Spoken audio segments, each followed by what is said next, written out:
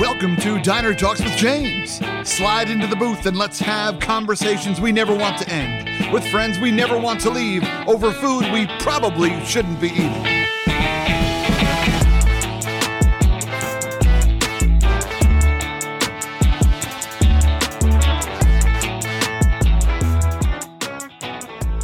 My friends, welcome to another episode of Diner Talks with James. I'm James, and I'm pumped to be here with you all, my friends. We took a little break recording some stuff, mainly because I forgot to record things over the holidays. And so thank you so much for your patience with me. And I'm just super pumped to be back here, kicking it with you, y'all. Back in the diner. Slide back in. Change your order in the new year. Your New Year's resolutions got you ordering something a little bit different. Maybe a little less whipped cream on the waffle. That's fine. We all make bad choices. Either way, my friends, I am pumped to be kicking it with you here in the diner. My first new guest of the year is my guy, Justin Patton. Justin and I met on a random Zoom call. We decided we liked each other, and then we hopped on a phone call, and here we are hopping on this call. So it's great.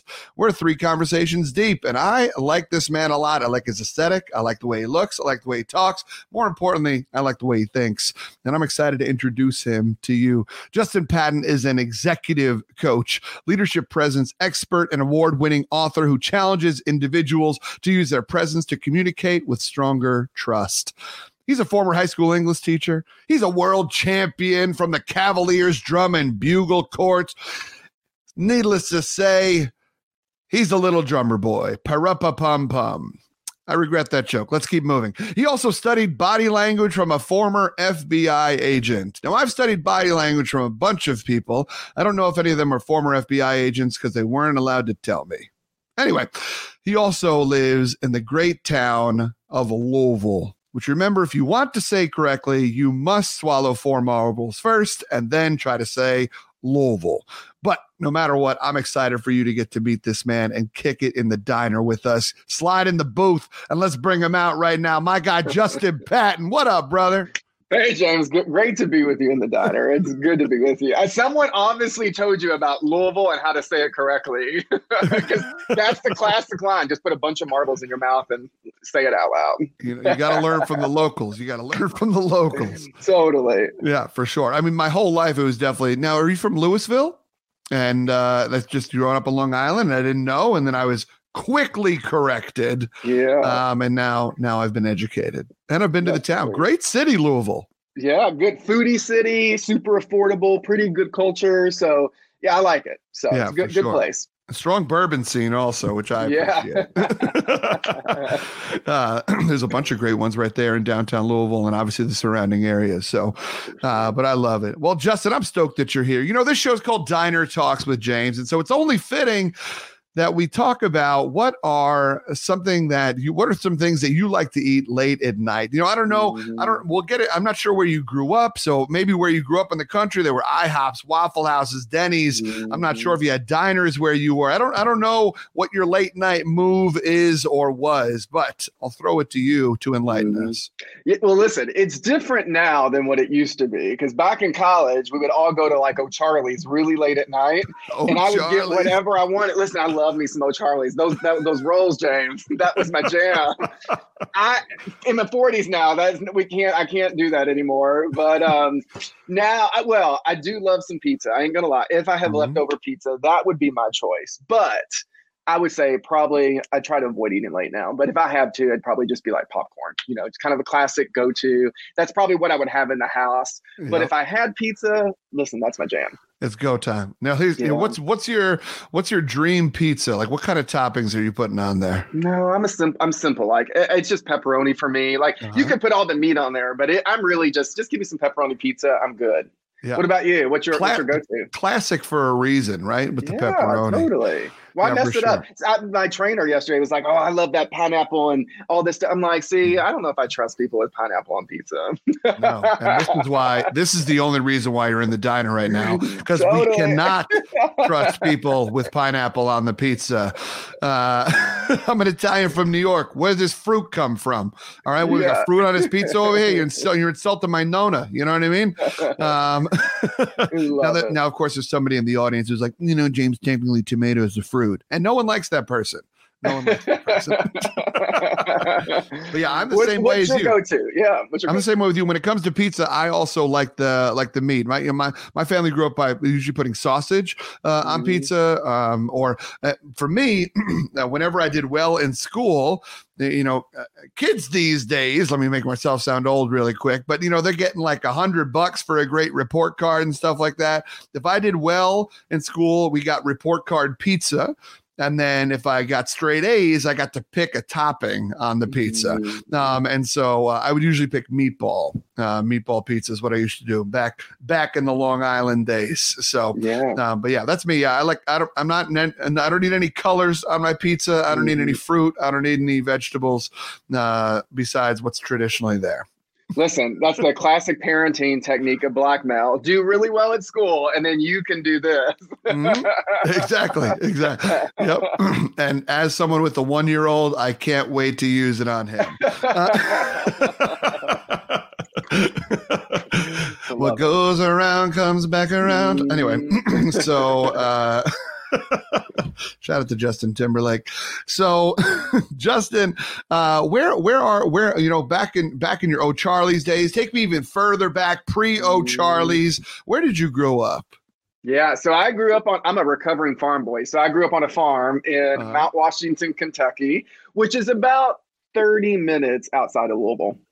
Okay, great. Yeah. So you didn't stray too far from home. Not too far. Yeah, I did take a trip to Chicago for a year and came back. I think everybody comes back home at some point usually, but that was grew up there. It was great experience. I always tell people, James, when it comes to my farm life, I have so much respect for farmers, but I obviously was like baling hay and shoveling manure and doing all these things as when I was growing up. And I realized very quickly, I was just like, manual labor was not my thing. And I was like, I've got to find a different route in life. So I have so much admiration and respect for people that do it. I just knew, I was like, oh, that is not my journey. I was just like, no, I couldn't do it. But I learned a lot from it. And I learned about work ethic and, just also raising so many animals. It was a good experience, but that wasn't my journey long term.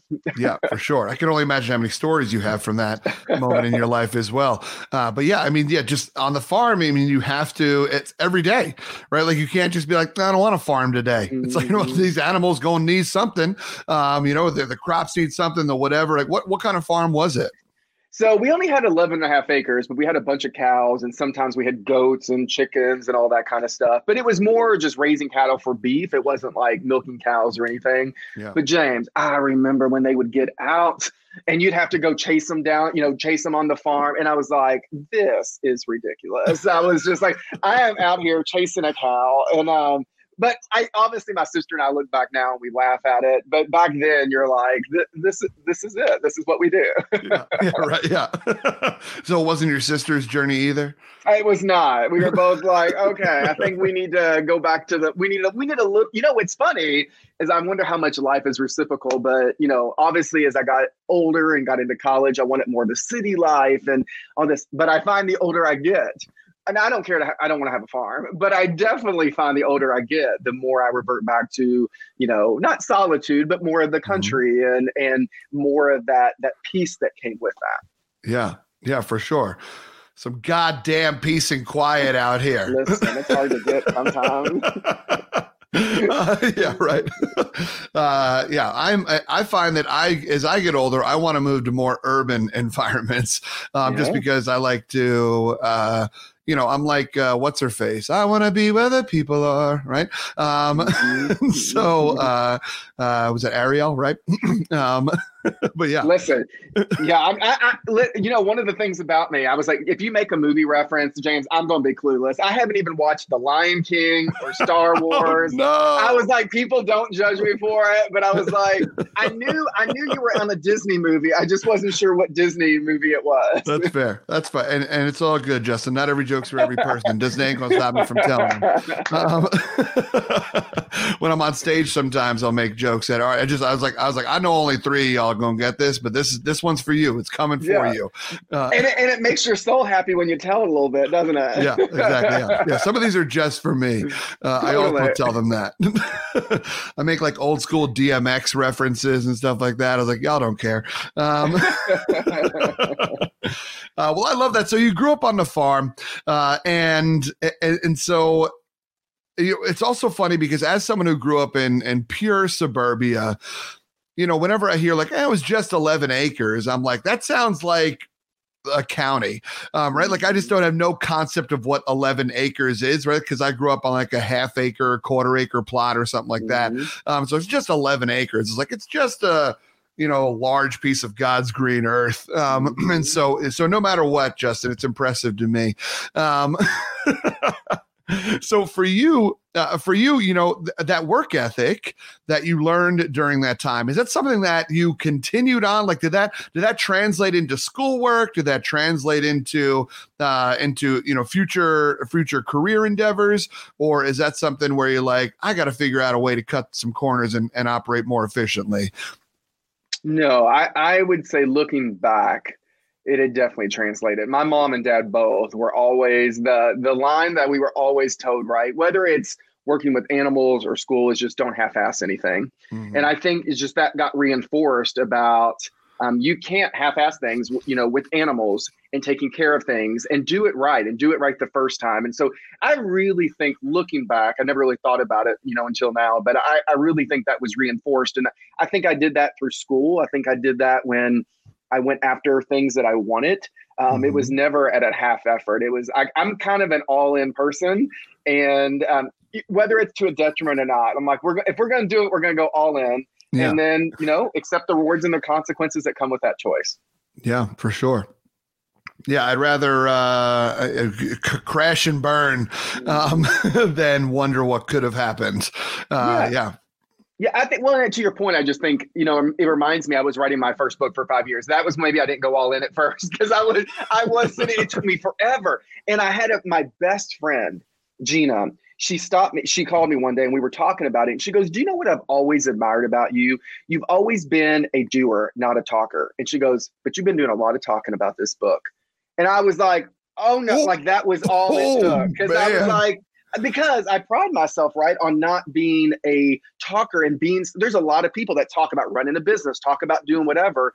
And I think I learned on the farm is you don't get to talk about it. You got to get up and you got to do it. And so I think sometimes you might need that reminder, but I hope in life that I'm a doer and just go after it. Yeah. And was that, is that Unleashing Potential, a confidence book? So that is your first one, but my first one was actually my leadership book, which is called Bold New You. Yeah. Oh, okay. Bold New You. Okay. Amazing. Sorry about that. But okay, cool. Okay. That's awesome, dude. That's awesome. So where did you wind up going to school and college and what did you study? Since you knew farm life wasn't for you, what did you decide was for you? Yeah. So crazy little journey. I thought I was going into law enforcement and the FBI. And so I actually started going to Eastern Kentucky University, and that was going to be my major. Mm-hmm. And because I didn't know I was going to go into the FBI or be a lawyer, but I knew I was on a track somewhere right around there. And at 18 years old, I had just started college, and my dad had hemorrhoid surgery at a major hospital here in Kentucky. And it was supposed to be very minor, get him in, get him out, no big deal. And I'm going to fast track for you, but they left gauze inside of my dad, and he ended up dying of a major bacteria infection that spread through his whole body. It was very unexpected, laying in bed with my mom when it happened. And, obviously it was very traumatic. Any of us that have gone through very moments in our life that just disrupt everything. And James, for me, that was like the first pivotal moment that changed the trajectory of my life. And so it's not that the FBI or law enforcement or being a lawyer wasn't meaningful, but I knew I wanted to do something different. Yeah. So I switched my major at that point and went into education and ended up going and becoming a high school English teacher. So ended up finishing at Eastern Kentucky University, got my master's at the University of Louisville, but all in education. And I taught high school for 5 years because at that point, that's what I really thought I was called to do so I could make a difference. Yeah. So how old were you when your father tragically passed? Yeah. So I was 18 at that time. 18. Yeah. 18. I mean, yeah, you talk about a life altering event. Did you have a strong relationship with your parents? Were you close with your parents? Are you close with your parents? Yeah, very close. Yeah. But I'll tell you kind of the outcome for me, what it did. As an 18-year-old kid who didn't know how to handle loss that painful and that deep, I don't think I'd ever had the coping strategies because I never really had anyone, I never experienced death around me. As far as a person. So for me, the only way I knew how to cope was to emotionally disconnect. And I always tell people, I kind of became dead from my neck down. So I learned to show up in life living from my headspace. So I would tell you I loved you. I would tell you that I cared about you, but it was all happening very transactionally because to survive and to get through it, I had to kind of disconnect. And I literally probably spent 12 years of my life that way. And I threw myself into my job and career. And from that perspective, maybe it was, it was a good thing. But eventually those actions caught up with me and started holding me back. So, but that's what I had to do then, or that's what I knew how to do to try to get through it. Yeah. Yeah. Right. I mean, that was your body's response, right? It's like, fight, flight, freeze, or, yeah. And, you said that it took you 12 years. That is understandable. I think, you said something powerful in there where you said, at 18, we know that men aren't fully developed, right? Not until our mid 20s do we get the credit of being fully developed, I think. Even then I still have questions. Sometimes I'm still wondering. Yeah, right. Yeah. Whee! But yeah, so yeah, I completely agree. But in 12 years, moving through the stages of grief, you probably didn't even allow yourself to even move through them. Well, I think what happened is my natural defense was to just bottle everything. Yeah. So what happened is I just kept putting everything in the bottle. Right. Mm-hmm. So every time someone broke up with me, every time I didn't do well at something, every time something that was uncomfortable happened, I did not feel it. I just shoved it in the bottle until I got pushed out of a job that I really loved. And I had used my career for 12 years to validate my self-worth. Yeah. So then you lose a job and everything that I had bottled up is starting to come out. And I think it's in those moments where life really knocks you down and you kind of feel at a rock bottom where you have to look at yourself and say, who am I now? There's a famous line that I love. Elizabeth Gilbert, the author of Eat, Pray, Love, she says, the most interesting moment of a person's life is what happens to them when all their certainties go away. Then who do you become? And so obviously my dad, right, when that's everything that was certain became uncertain, what happened is my action was to shut off. What happened again 12 years later when I lost a job, which is my sense of security, my sense of self-worth. When you're sitting there, it's in those moments we get a chance to, if we have healthy coping skills, to redefine who we're going to be moving forward. And at that point in life, I was at a better place. So I was able to deal with some things, process it, get some help, and pick myself up. And it's probably why I do what I do now. But I didn't get that for the first 12 years because I didn't have those skills. Yeah, for sure. Yeah, right. Well, that was the key line there. If we have healthy coping skills, and I mean, it's not to say that what you were doing before was necessarily unhealthy, right? There's certainly more unhealthy things if we're going to rank them. But yeah. So, at that moment, was it counseling? Was it just did you go on a silent retreat? Did you meditate? What was it after 12 years that just kind of allowed you to process all of that? Yeah. So can you still hear me, James? I can. Yeah. Okay. So for me, what allowed me to process that was, it was really, yes, I went to counseling. I got some help, but what I was also able to do was talk to some friends that were able to have my back. I was able to sit in it and do my work. And so all of those things were a really important part of my journey. And I think it took a piece of all of those to be able to get me to a place where I could show up better. Yeah. Yeah, that's powerful, brother. That's powerful. And it's a multifaceted approach at that point for sure. Yeah, that's incredible. That's incredible. Yeah, a lot of people, especially when something like that happens to them and they can't fathom how it happened. Like you said, it was your first experience with loss, let alone a loss that grand.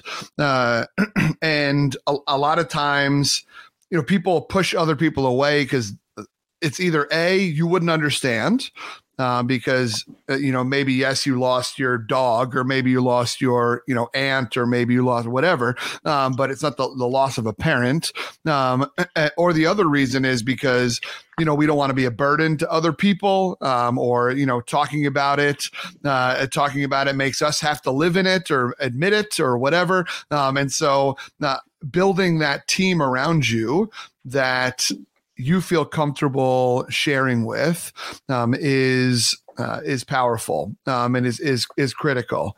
But you have to get there in your own head first, right? You have to admit to yourself, like, hey, I deserve help. And that's a tough place to get to sometimes. For sure. And I think that's, we always say it's a different journey for every person. And I think I always say your journey, your timing, and only when it's that timing for you. Mm-hmm. Your journey, your timing. I love that. I'm gonna write that one down. So, Justin, first off, thank you for opening up and telling us about that. I know that it's probably not the easiest thing to talk about, even though however many years ago it was, it still sucks. And so thanks for being willing to share that with us. So you got to be a high school English teacher, or excuse me, a high school teacher. I don't know if what'd you teach again? Yeah, it was high school English. It was English. Okay, great. Sorry, I don't know my data myself. Well, I do know my data myself, and I'm working on with my counselor. But so you got to be a high school English teacher. Now, I've told some people on here before that I got a Bachelor of Science in Marine Biology. Around my junior year, I realized I was putting too many jokes in my scientific papers, and my teachers were like, "This may not be for you." And I was like, "I think you're right."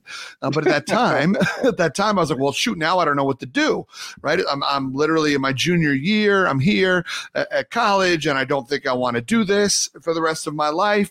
But I still like it. I still care about it. So maybe let me try to do it in a different way. And I thought maybe I'd be a teacher.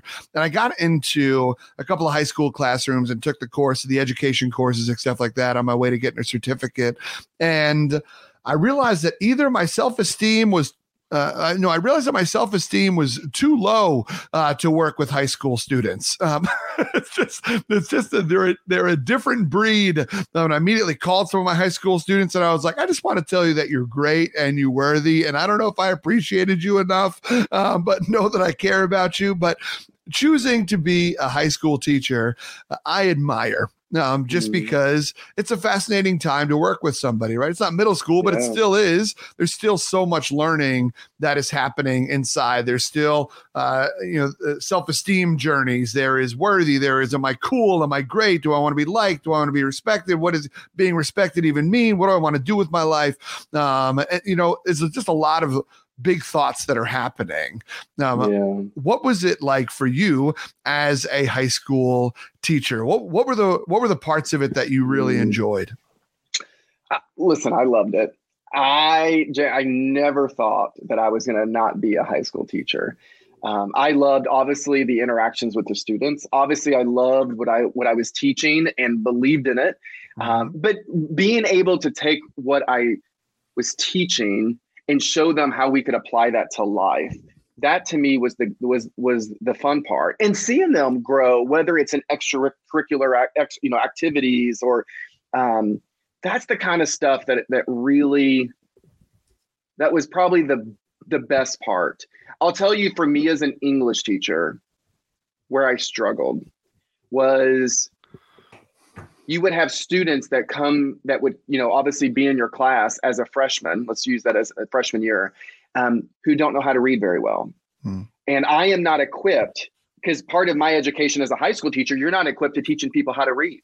Right. And so how do you backtrack and try to help support someone when it's been years of being left behind? That was really hard for me. It's when I ended up getting my master's in reading education so I could try to support them. But there are plenty of students where I feel like, gosh, you always wonder like what happened, or could I have done even more? But I cherish the relationships, even afterwards. Even now, like I look back and for the 5 years that I taught, so eventually I taught everyone in the high school because we were in a really small high school, about 300 kids in the whole school. So by the time after year 4, I taught every one of them. Yeah. And you all knew each other. And so there was just a deep sense of connection. And I missed the kids and I missed the connection. And so that'll always be my favorite part. Yeah. Yeah. That's awesome. Yeah, that is what you just shared was powerful about like having the idea of having to teach someone how to read at the age of 14, 15, whatever it is. That is, I never even thought about that, how high school how high school teachers aren't equipped, but certainly there are plenty of students that show up who just haven't been, whether because they were able to slip through the cracks or they were just passed along or people were like, good enough, or, whatever it was. Right. And there's so much shame around literacy as well. And so they were probably trying to hide it in some ways. Well, there's yes and to all of that. And what I don't remember the exact year, but what I remember back when I was in, obviously teaching, was that after second or third grade, there is nothing in the public school education system that actually stops and teaches kids how to read. At that point, you're expected to know how. So then we keep pushing them along, and then they get really good at covering it up. So they either act out in class, so they get thrown out. They either just sit there and be quiet. They get really good at hiding it. And so I think it's why we as parents, teachers, adults have to really create the safe space to learn these things and be reading to our kids and about the importance of reading. And I did this thing where I would always say I have like a ball we would throw in class. And when you got the ball, you would always expect it to read. You could read one word. I didn't care. It could be one word, it could be one sentence, or you could read an entire page.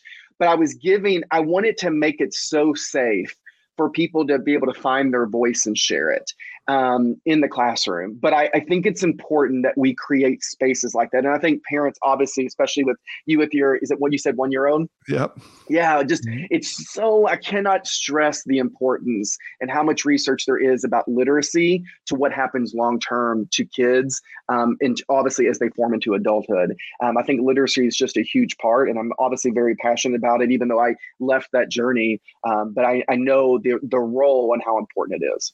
Yeah. Yeah, for sure. That's well said. I'm sure also during that time, as your students were trying to hide it, there were some things that you were trying to hide and run from also, right? So there's that similar through line, which is interesting, of just we're all hiding something. Right. Yeah. We're not, it takes a lot to be able to truly live out loud. And that empathy is powerful.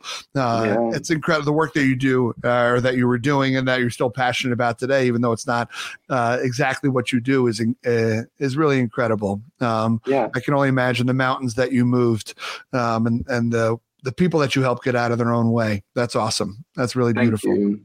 Well, and to your point, I know a little, we kind of similarly talk about authenticity, but the piece of career advice that literally changed my career, it came from Greg Creed, who's the former CEO of Taco Bell and Yum. And obviously I left teaching, went into corporate America, but he said one time, I was teaching a class and someone said, if you could give us one piece of advice, what piece of advice would you give us?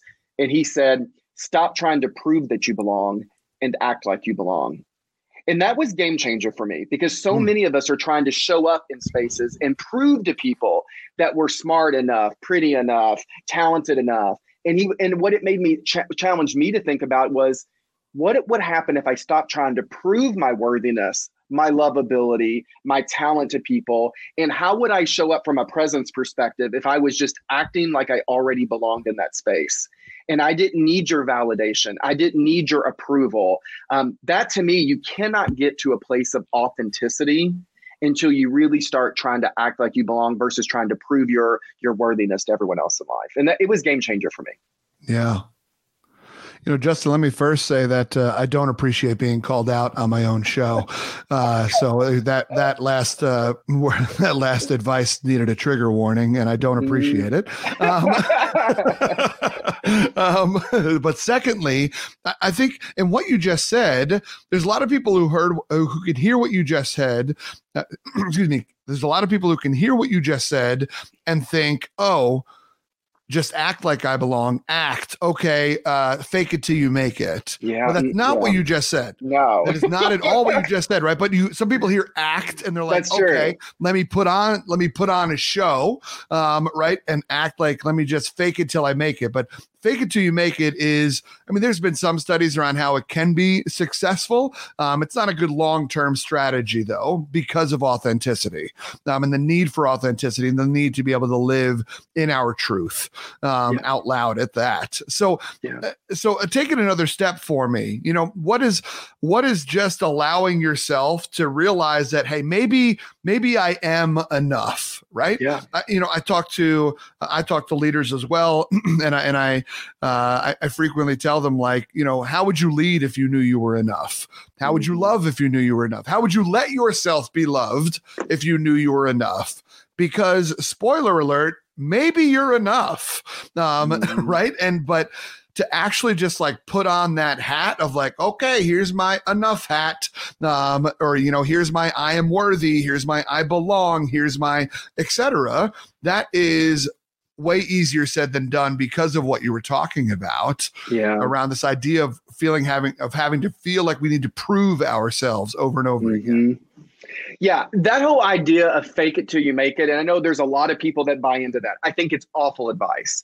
And the reason is because you'll eventually make it, but you lose yourself in the process. Yes. Because you don't even know who you are once you do make it. And then you have these, and I coach these people. So then they're leading teams of people when they can't even lead themselves, and they erode the culture, they erode trust. And then at some point there will be a breakdown, and they're sitting there saying, who am I now? Because you never figured it out first.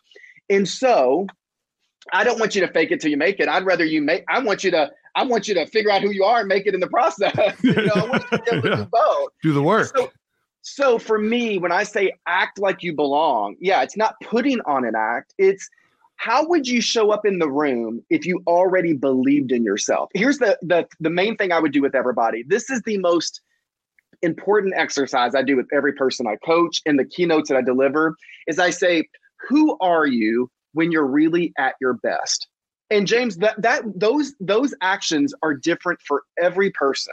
Mm-hmm. So I always say, think of a time in your life that you really showed up your best, personally or professionally.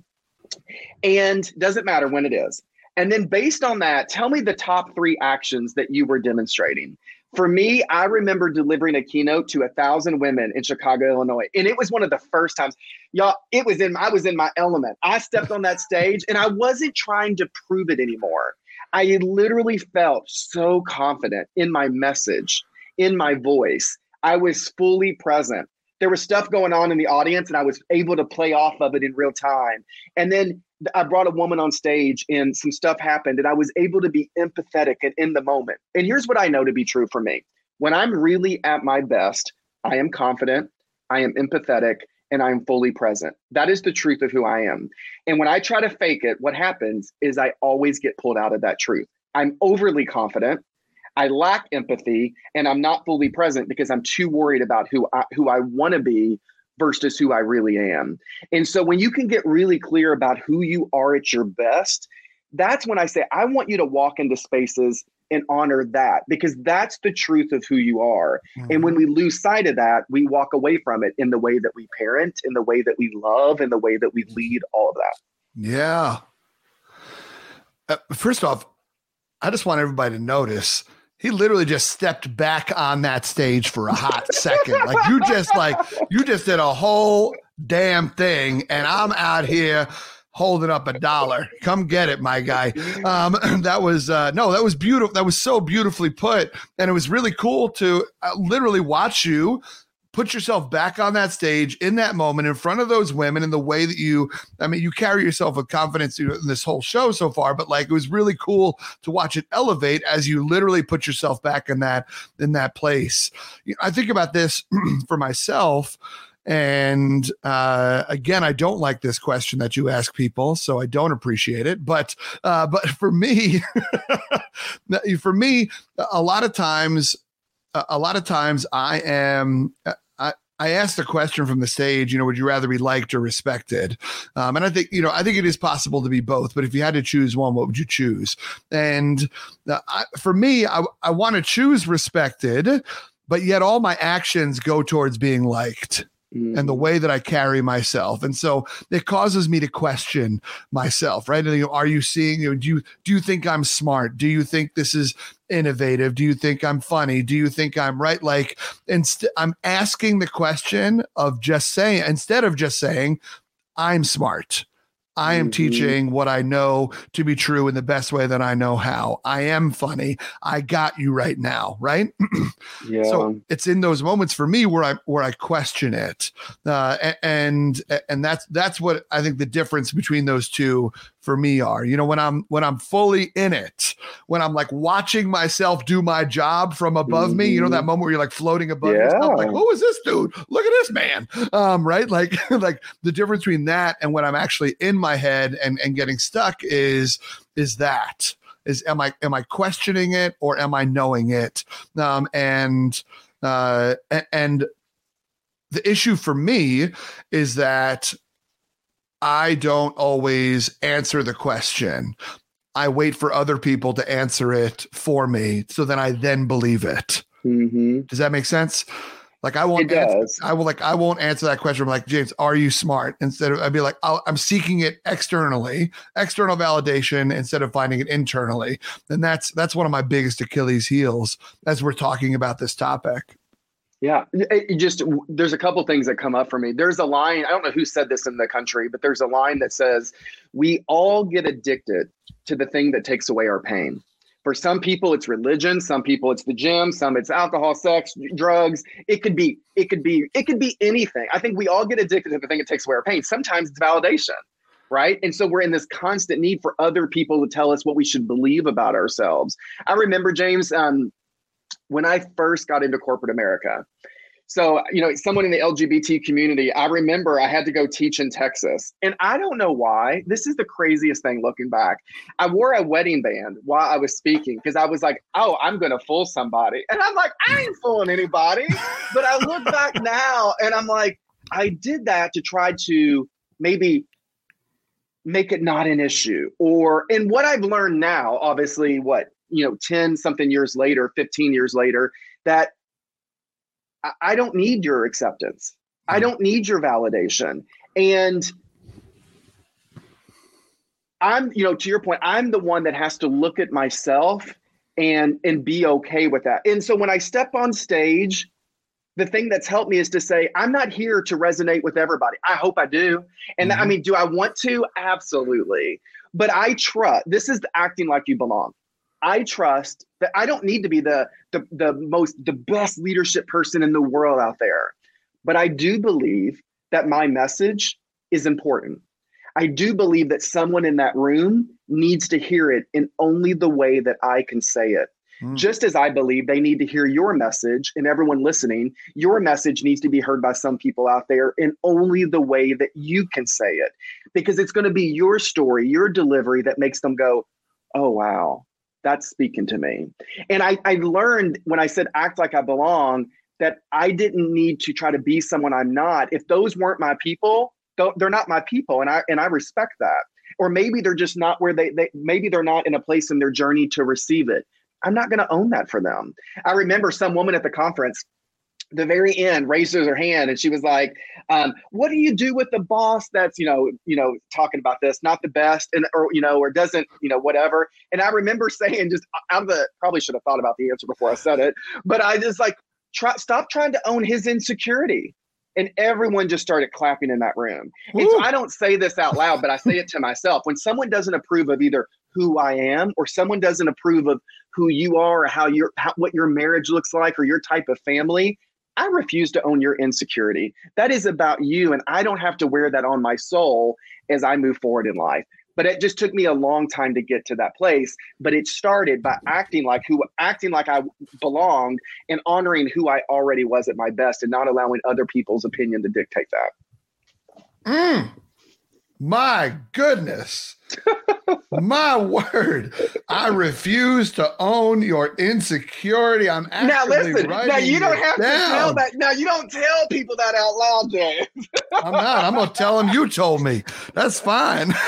Yeah, I refuse to own your insecurity. I'm just not. I have enough of my own to deal with. I don't need to own yours in the process. Yeah, no, that quote's going on the Diner Talks Instagram page right there. Please follow Diner Talks with Instagram. Diner Talks with James from Instagram. Man, that's a word right there. That is beautiful. And a lesson that I know I need to learn as someone who is an empath, as someone who wants people to like him, as someone who also is like I'm like a consummate host, right? Even when it's not my event, I want to know, is everybody having a good time? Is everybody okay? You all okay? Everybody doing okay? Right? Do you need anything? Can I get you anything? Right? Like, I'm the kind of person that is attracted to the individual in the room that doesn't look like they're having a good time. And first off, get over yourself, James. You don't need to be out here saving everybody. Right? And you also are writing a story, right? That person's looking like they're not having a good time. Maybe they're doing just fine and taking a much needed introverted break from all the noise, right? Or whatever, right? Who knows what story I'm putting onto that person. And so, so this is, this is powerful. Well, very well said, brother. And I love that you just gut spout that out in the middle of your program. You're like, this is it, y'all. Here you go. You're going to catch this message real quick. That's amazing.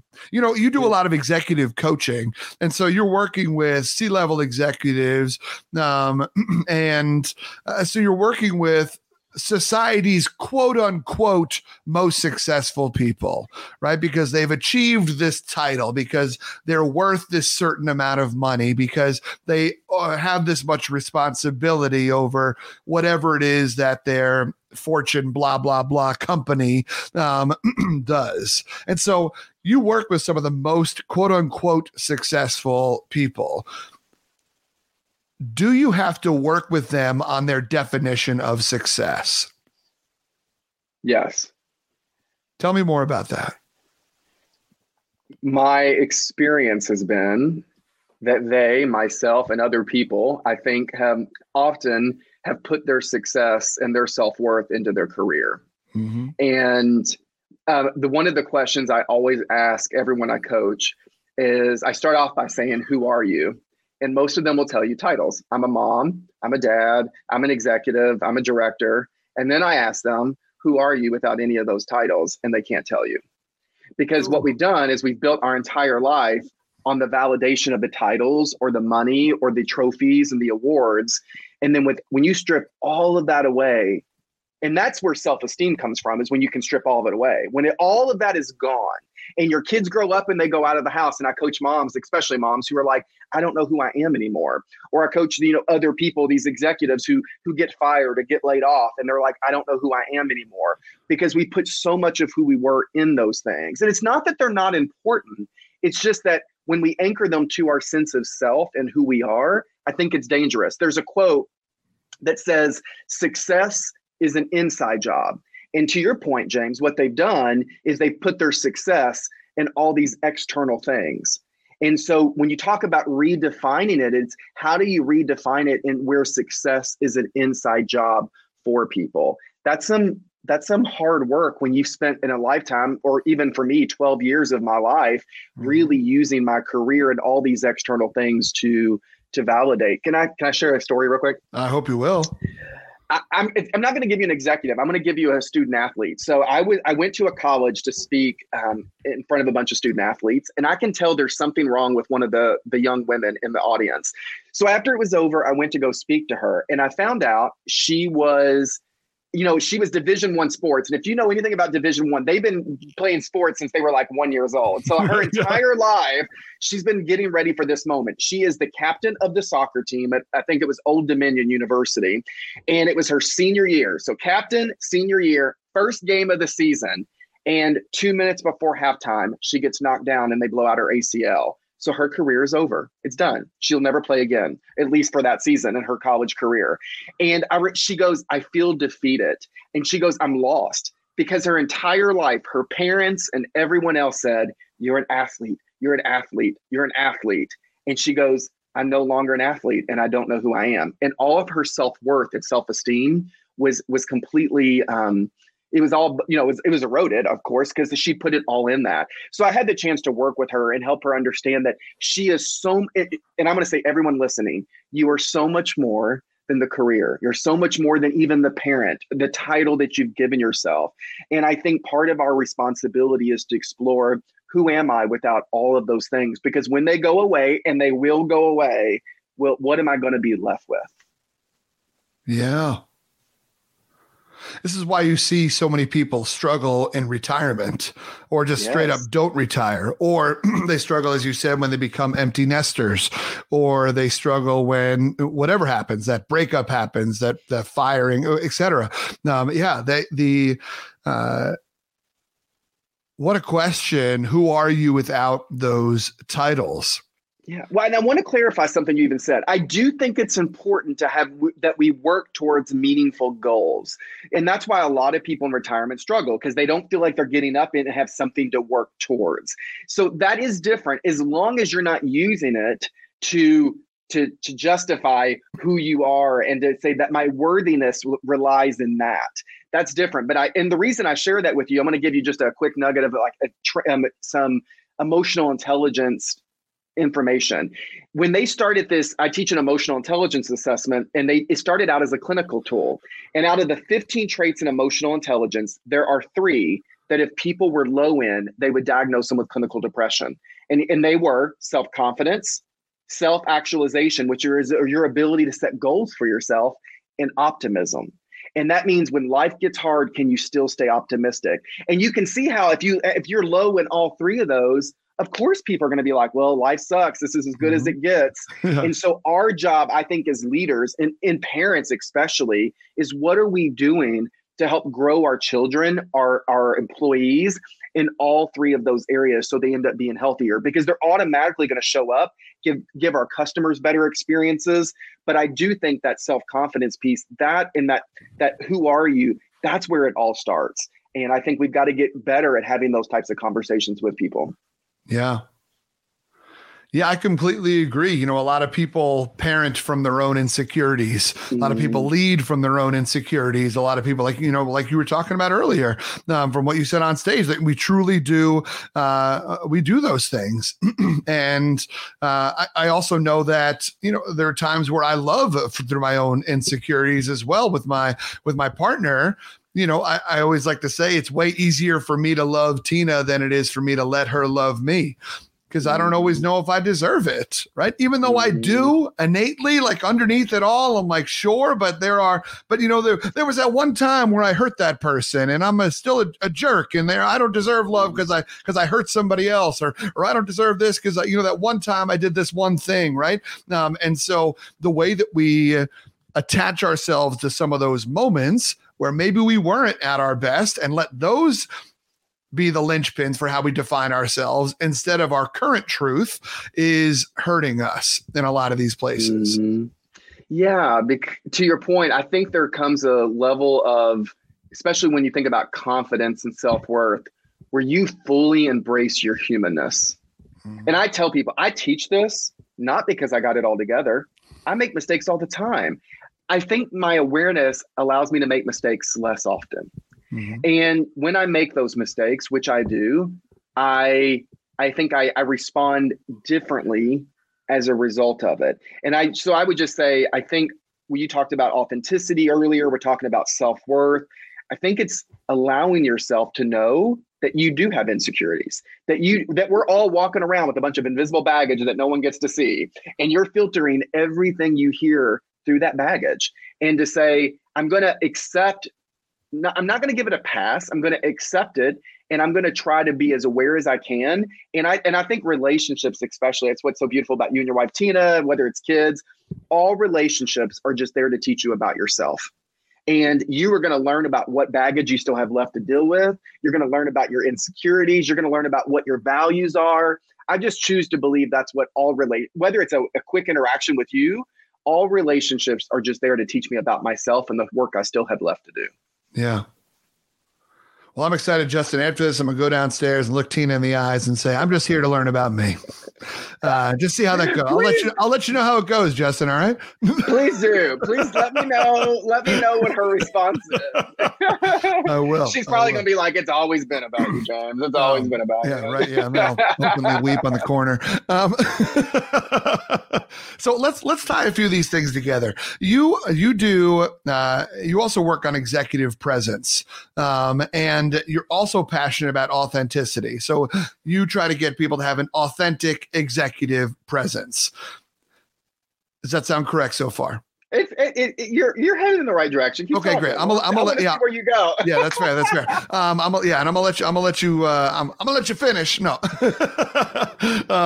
Taylor. All right. So, so the thing is that oftentimes when we think of being an executive, when we think of being a part of corporate America and whatnot, which is what I attach the word executive to. So when we think about being an executive, we think about corporate America. When we think about corporate America, we think about being, there's a book by this guy named Michael Deresiewicz called Excellent Sheep. And it's about how the highest, the Ivy League schools and the top tier schools in this country are all training excellent sheep. They're not creating new innovative leaders, right? And so they're just kind of putting people out so they can be in the workforce and they can kind of keep the pipeline going of what's been happening and the traditions of what it means to be in the workspace. And so when we think about the idea of bringing authenticity into executive presence, what I sometimes hear is breaking the mold, shaking things up, because not everybody is ready for your authenticity. A lot of times when people show up as their authentic selves, sometimes it makes people feel uncomfortable. People don't like to feel uncomfortable, especially in corporate America, where it's like, all right, we're all going to do this. We're all going to wear the same shit. We're all going to laugh the same way. We're all going to do this, right? We know this. Women, particularly in corporate America, have been victims of this, since the dawn that women were even allowed to work, right? Women are told to not be assertive. If they're too assertive, then they're bossy or bitchy.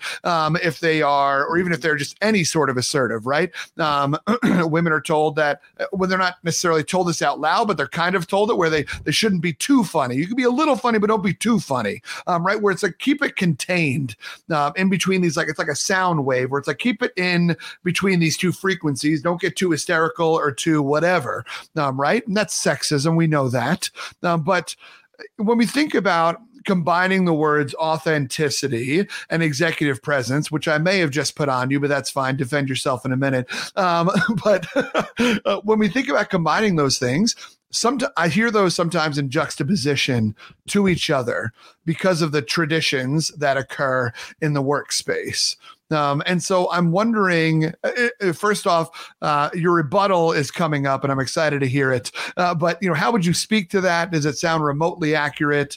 Where are you at with that? Yeah. So I would say that I teach leadership presence, and here's how I define that. I think it all ties together, but I always say leadership presence is communicating in ways that builds trust with other people. We all have presence. We do not all have leadership presence. And it's not either something we either always have or we don't. It's a moment by moment decision. How you showed up in the grocery store, how you drove your car. That's a whole nother conversation we can have another time, because I have a whole philosophy about people who drive their car a certain way. And to your point, how you show up in leadership. Does the way that you show up earn other people's confidence and trust? If so, that is leadership presence. So to your point, do I think authenticity is a piece of that? Absolutely, because I think authenticity is a key to actually building trust.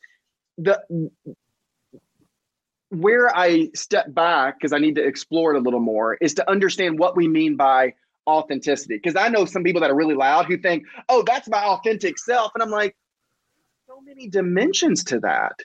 And there are times to be boisterous and loud. And there's also times that you can still be your same self, but but instead of a 10, what does a 7 look like?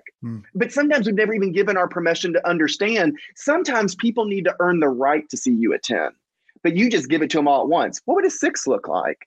And so I try to help people understand there's all these dimensions to authenticity, and what would happen if we explored those, and I do think it's important to meet people where they are. My pastor once said, you can't meet people where they are when you think you're above them. And I don't have to give up who I am to meet you where you are, but there is a level of empathy and authenticity that can come with that. So I think it's a deep subject, but I definitely think you can be authentic, but I think we got to give ourselves permission to understand me just wearing it. And the last thing I'll say is this: Greg Creed also told me, if you ever have to give up who you are for a job, you're in the wrong job. And so if you really feel that you can't be your authentic self, then you're just in the wrong space. And go find you a tribe that embraces that for yourself. Yeah. Yeah, that's so it is a nuanced thing for sure. And I love what you talked about, how it is, it's not something that you always have on, right? It's something you have to find it in those moments, whether it is at the grocery store, behind the wheel, or in that feedback conversation, or in that time of uncertainty in front of the team, or whatever. You have to find it. And so I appreciate that. I also love, like, I can't stand when people are always like, well, this is just the way I am. It's like, that's not true, right? That's totally. That is not just the way you are. You are multifaceted. You have many dimensions, like you said.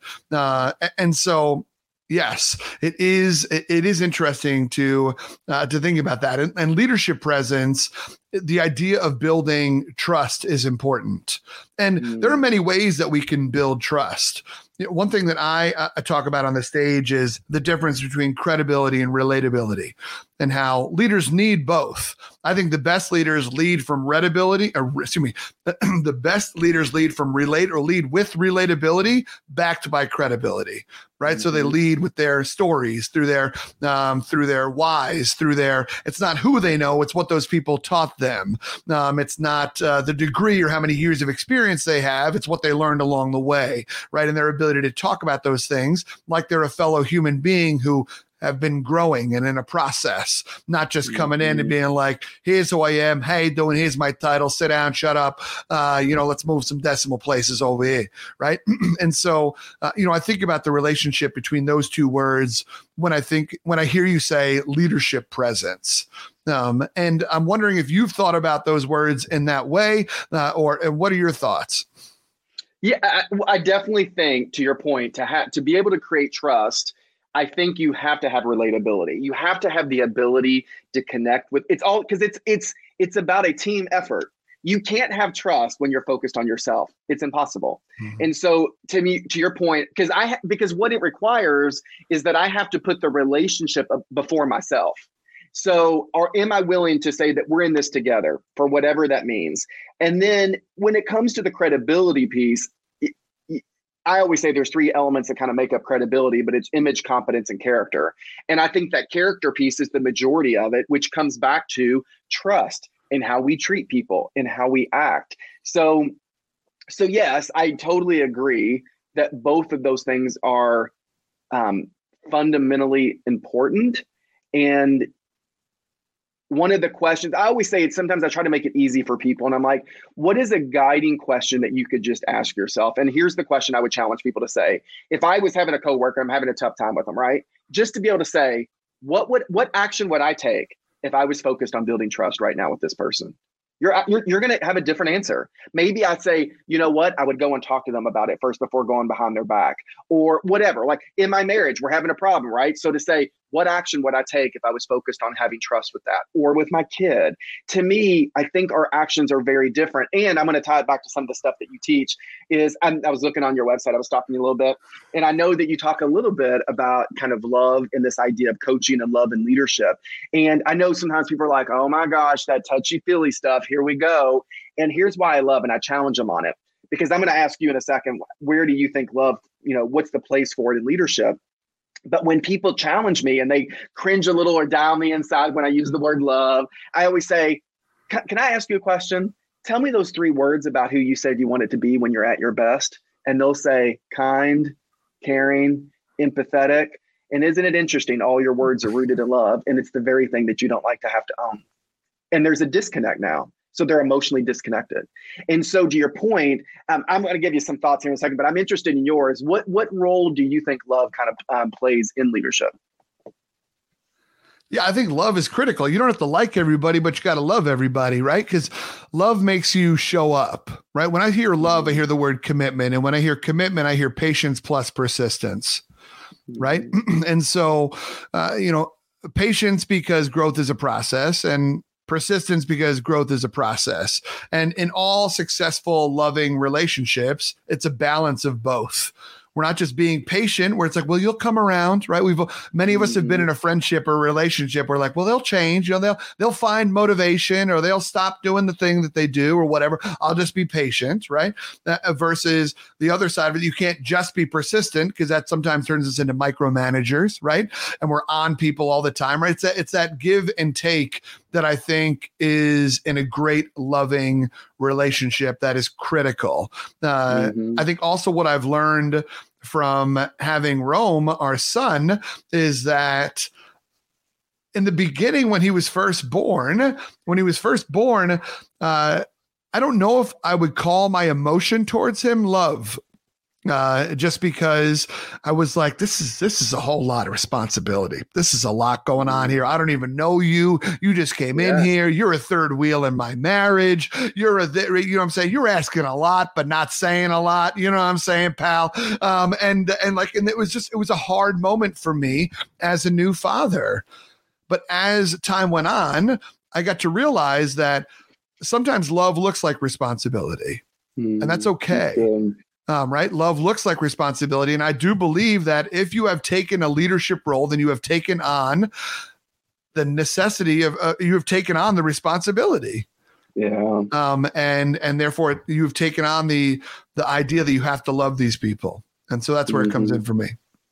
Pat Summitt used to say, leaders don't get to pick and choose which days to be responsible. And so I love kind of where you're headed with that. I always think there's 2 things I think of. Everything I've studied kind of, in A Course in Miracles and other things says that there's only 2 core emotions in the world. Everything is rooted in either love or fear. That is it. And it's not that it's not that decision-making gets easier, but you learn to look at it very differently when you say, am I making this decision on whether to leave or stay in the company or whatever out of love or out of fear? And the Harvard Business Review asked in one of their articles, they opened the article up and they said, as a leader, is it better to be loved or is it better to be feared? And of course, they define those words and what they mean. But the answer came out to be that they're both important, but you have to start with love because love is the conduit to trust and it's the conduit to connection. And you have to earn the right to lead people. We just don't inherit the right because all of a sudden they're under us from a title perspective. I always tell people when they're in this workshop, if you struggle with the word love, put the word trust because you can't have it without it. And so for me, I think it's a fundamental place that we've got to get better about talking about and then breaking that word down into, to your point, into really what it means: connection, grace, forgiveness, recognition. Without it, you're always going to be focused on yourself and reacting out of fear, which is not healthy for any culture and any dynamic. Yeah. Justin, you and I could go back and forth on this forever. And at some point, our voice will get higher and we'll just be like, I know, yes. Like I feel so aligned to you and the work that you do.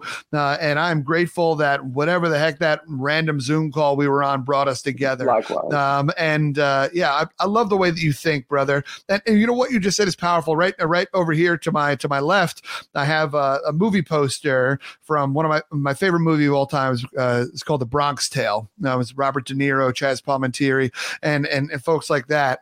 and basically Chaz Palminteri plays the local mob boss. And there's a kid that starts to idolize him that grows up down the block. And he asked him, he asked Chaz one time, he said, if you had to choose, would you rather be loved or would you rather be feared? Mm-hmm. And the mob boss says, Chaz says, he's like, love is nice, but fear lasts longer. Mm-hmm. He's like, so I would choose fear, which is so fascinating to me. And I get it, right? I mean, it is there.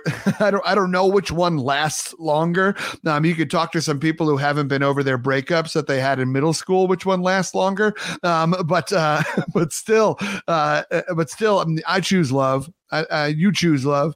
And so that's good enough for me right now, brother. Mm-hmm. I agree. I love that. Justin, it has been such a pleasure to get to hang out with you some more today. I cannot thank you for gracing the diner with your presence and wisdom and charm and just dropping some real truth bombs in here, brother. Thank you so much for coming through. Can you do me a favor? Can you let people know how can they stay in touch with you and where can they find you? Sure. Well, it's been an honor to be here. So thank you, James. Everybody. Yeah. So it's JP Inspires, all one word. All social media. So hit me up there, LinkedIn, social media, whatever. And then, of course, Amazon, all my books are there. Writing a new book on trust, hopefully to come out mid-year. So we're in the home stretch of that. So feel free to connect me on social. I hope to see you all there. I love it. Justin, thank you again for coming out and hanging in the diner. Y'all, that was my time with my man, Justin Patton. What an incredible man. God, he dropped some things that I want to think about. I refuse to own your insecurity. Tell that to somebody in the grocery store. Don't do it. It'll start a fight. But still, it's an interesting badge to wear. Talking about how we show up, how we build trust. What does trust building look like for you? And during those moments of one thing I love to say, and I forgot to compliment him on this, but it's okay. He'll listen to this, I'm sure. But was that idea of if you're in a tough spot with somebody, asking yourself, what could I do? What would I do right now if I wanted to try to earn this person's trust? And that doesn't mean compromising who you are. Justin didn't say that in any of those situations. But it is interesting to think what's a path? Down south, they like to say you catch more flies with honey. And I think there's some truth to that. No, but it doesn't mean bending over backwards and compromising who you are to get there. So I don't know. That was a really great conversation. I loved hanging out with Justin and I loved hanging out with you, my friends. Let's catch up again sometime in the diner. Until next time, my friends, do me a favor, keep punching small talk in the face by asking better questions. You all take care. Y'all, it was so much fun kicking it in the diner with you, and I would say our timing was right about perfect because I just finished the last few drops of my milkshake. Listen, y'all, you would do my self-esteem a huge favor if wherever you listen to podcasts, if you could leave a rating, if you could subscribe, if you could leave a comment, a review, anything like that. That is how we get this podcast into more people's ears. And if you want to stay in touch with the podcast elsewhere, we are Diner Talks with James on Instagram. Pretty original, huh? I agree. Also, if you want to hang out with me, just individually on more places, I am James T. Robo all over the internet. Y'all, I had a blast with you. I appreciate you. Take care and stay great.